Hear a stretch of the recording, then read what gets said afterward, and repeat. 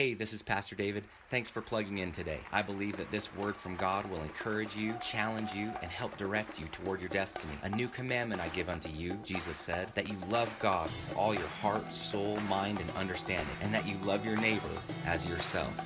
Let's get right into the word. There's no one like our God, no one at all. Gave his son for us, Jesus the Lord. Who can love us like he does? No one at all. Oh, how we love you, Lord.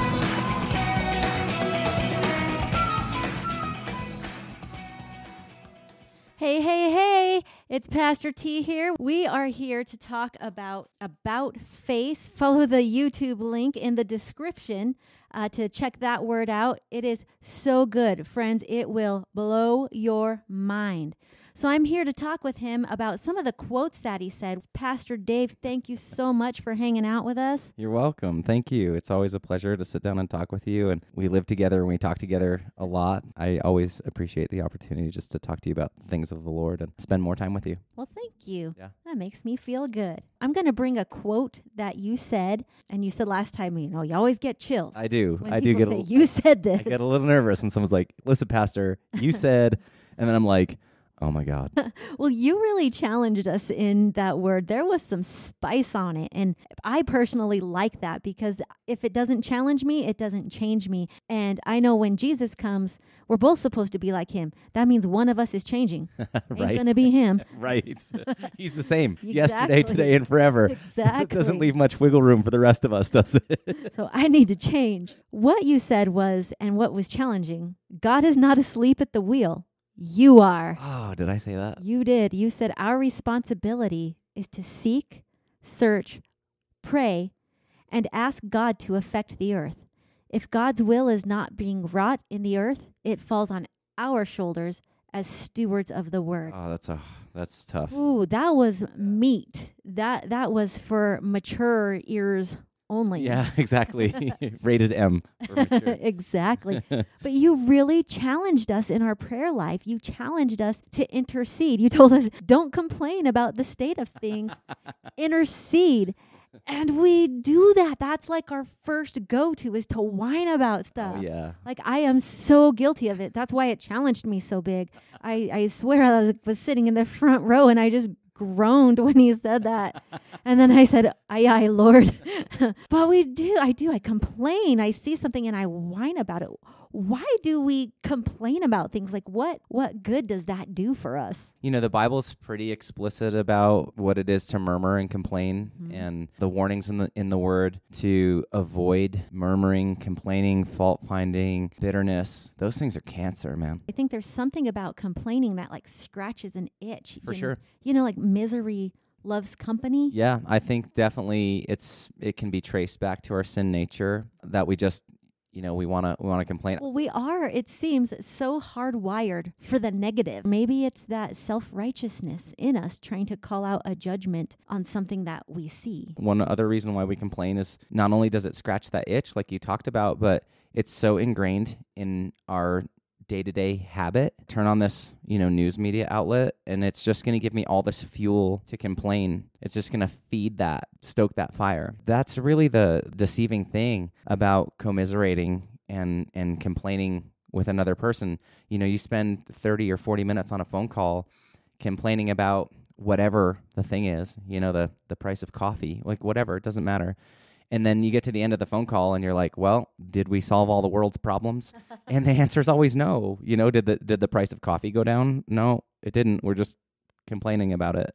Right. And it seems to me when people complain, and I don't know if it's like from childhood up, but it seems to be a way that we get attention. It self-elevates. Mm-hmm. Like if I complain about something, it's almost like, look how educated I am on this topic. Yeah. Look how smart I am about this thing. Or if it were me, this is how I would run things. And wouldn't it be so much better if it were run the way that I do? So it really is an exercise of self-righteousness. Right. And look how angry she is about this. Let's all try to make them not angry. Boy, that's dangerous ground. It really is. Yeah, the Bible is very clear that the believers of God should avoid the temptation to murmur and complain. And that happens in the smallest ways is where we exercise so that we're prepared for the bigger ways. So some of the smaller ways that you can avoid murmuring or complaining is those little things that you say under your breath about your spouse or about, the state of your home, it's not clean, or this isn't getting done, or if so-and-so would just do such and such. You have these like little things that are kind of the push-ups and sit-ups in that regard. And then you get to the bigger things, when somebody takes the stage on some media platform and says, well, this is what's happening in the White House. And all of a sudden you're tempted to start really complaining and making people aware of your discontent. Being and angry. Yeah, and some people even take a lot of time and create these really well-crafted posts that they put on the socials. As stewards of time, there will be a day when we're held accountable for how we spent our time. And, I don't know. I kind of feel like that 1950s grandma, like, is that what you want to be caught doing when Jesus comes back? I kind of feel like that when I say things like this, but it's like, can you imagine standing in front of God or an angel of God and him going, hey, you spent 30 minutes trying to figure out the best way to talk bad about this burger restaurant. Do you think that was a good use of your time? Or he says, give me your iPhone. Let's see how you've been spending your time. So if someone came to you and they said, Pastor Dave, I want to pray and I want to intercede for like my country or my family or whatever, but they're like, I don't know how to approach God with this. How would you advise them to do so? How can we make strategic intercessory prayer? Let's just say that you scratch that itch and you complain for 5 minutes. My challenge would be for you to then pray for 10 minutes about the thing that you were just complaining about for 5. So if you want to complain about it, fine. Complain about it, but start the timer. But I think your question was, what kind of advice would I give to somebody who wants to approach God? How can we make strategic, is that what you said? Yeah. Strategic intercessory prayer. So I think the first thing is to ask God for a heart of compassion. One of my favorite promises in the Bible was where God said that he would remove our stony heart and give us a heart of flesh and blood. The Bible says to look inside first, to look in first. And so I'm going to look in and ask God to give me a heart of compassion. Right up at the top is to be baptized in the Holy Spirit and start speaking in tongues.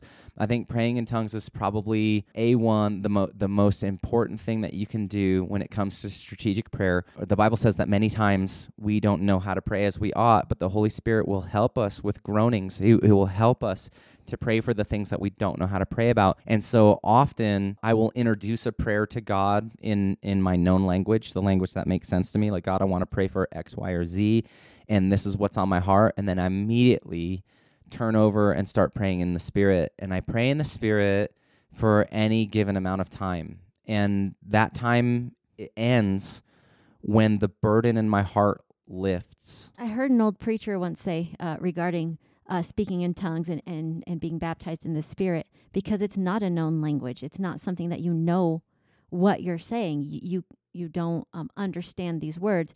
But he said that praying in the Spirit and speaking in tongues is like planting a garden where the devil doesn't even know there's dirt. Exactly. That's so good.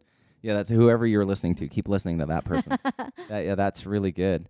And it's like it's speaking on an encrypted line. To be baptized in the Holy Spirit is to be empowered for the work of Christian service. And I honestly don't know how a Christian can really live anything beyond a mediocre Christian life without the empowerment of the Holy Spirit. And the only way we know that we've been baptized in the Holy Spirit is the ability to speak in tongues. Praying in the Spirit forces me to have active faith. And so now I'm praying, which is God's will, for me to be a steward of this place and to pray and to intercede and travail for the things that I see. So I'm already actively in God's will, but now I'm also acting in faith, which moves the heart of God. Faith moves God's heart. The word says that it's faith that pleases God. We have a faith God, and it takes faith to please him. And speaking in tongues is just that. It's a total act of faith. It's kind of hot button talks to say, it's not about religion. It's about relationship, right? That's a very common phrase used in Christianity and around churches. So to saying that it's not about religion, it's about relationship. Well, prayer is kind of opening the door to that relationship. You bet. Prayer is communication, right? Right. So if we're communicating with God, we are creating a relationship. I remember you were sharing one time, I think it might have been on a podcast actually, when you and I had first started courting, and we would talk to each other on the phone for like hours and hours and hours and hours and hours and hours. I remember sometimes we would fall asleep on the phone. Do you remember that? We did. Yeah, like you would fall asleep or I would fall asleep, and it'd be like we just keep the line 20 minutes later, you'd wake up and you'd be like, oh, I think I dozed off. And I'd be like, yeah, it was okay. I was just rambling about such and such. And they'd be like, oh, well, catch me up. What were you saying? It's similar, right? It's not exactly the same, but it's similar with God. We should be in communication with him, and that's really what develops a relationship. You said God is not asleep at the wheel. You are. Our responsibility is to seek, search, pray, and ask God to affect the earth. If God's will is not being wrought in the earth, it falls on our shoulders as stewards of the word. In that quote, you called us stewards of the word. That's right. So how can we steward the word of God? The first one is obedience. It's not a small thing. Obedience is a big thing in the kingdom. You know, God doesn't want us to be robots. He wants us to willingly choose to be obedient. And the real blessing is when we lovingly choose obedience, when we obey, not just because God said so, but because we want to. We want to be obedient because to God. Pleasing him drives us. Because pleasing him drives us. Exactly. That's so well said. Yeah, because we're driven by this idea like we want to put a smile on our daddy's face. Yeah. The next best way would be to model it. We steward God's word by modeling God's word. So what do I mean by modeling? I mean, live the example. One of my favorite and driving scriptures is Paul teaching Timothy. He says, listen, Tim, don't let those people make you feel ashamed because you're young, but set an example for these people in your speech, in your faith, in your love, and in your purity. Set the example. And so, you know, if we're old or young or married or single or wherever we are, we have an opportunity to set the example.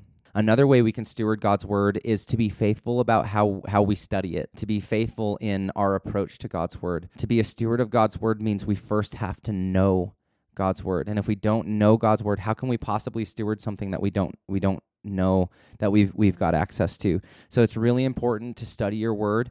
And I don't just mean, okay, so sometimes it's a big step to even get people to read their Bible. And I'm not just talking about reading your Bible here. I'm gonna call you guys a little bit higher. So yes, you should be reading your Bible, okay, but you need to also be studying your Bible with purpose. Not just like, oh, I'm gonna go here, play Bible roulette, I'm gonna read out of this book, or I'm gonna read this whole book. And the real issue with that, and I understand the real issue with that, is that there isn't a whole lot of really good teaching about how to study your Bible and really how to kind of systematically go through your word. But the Bible says that we're supposed to be workmen of the word, that we're supposed to rightly divide the word of God.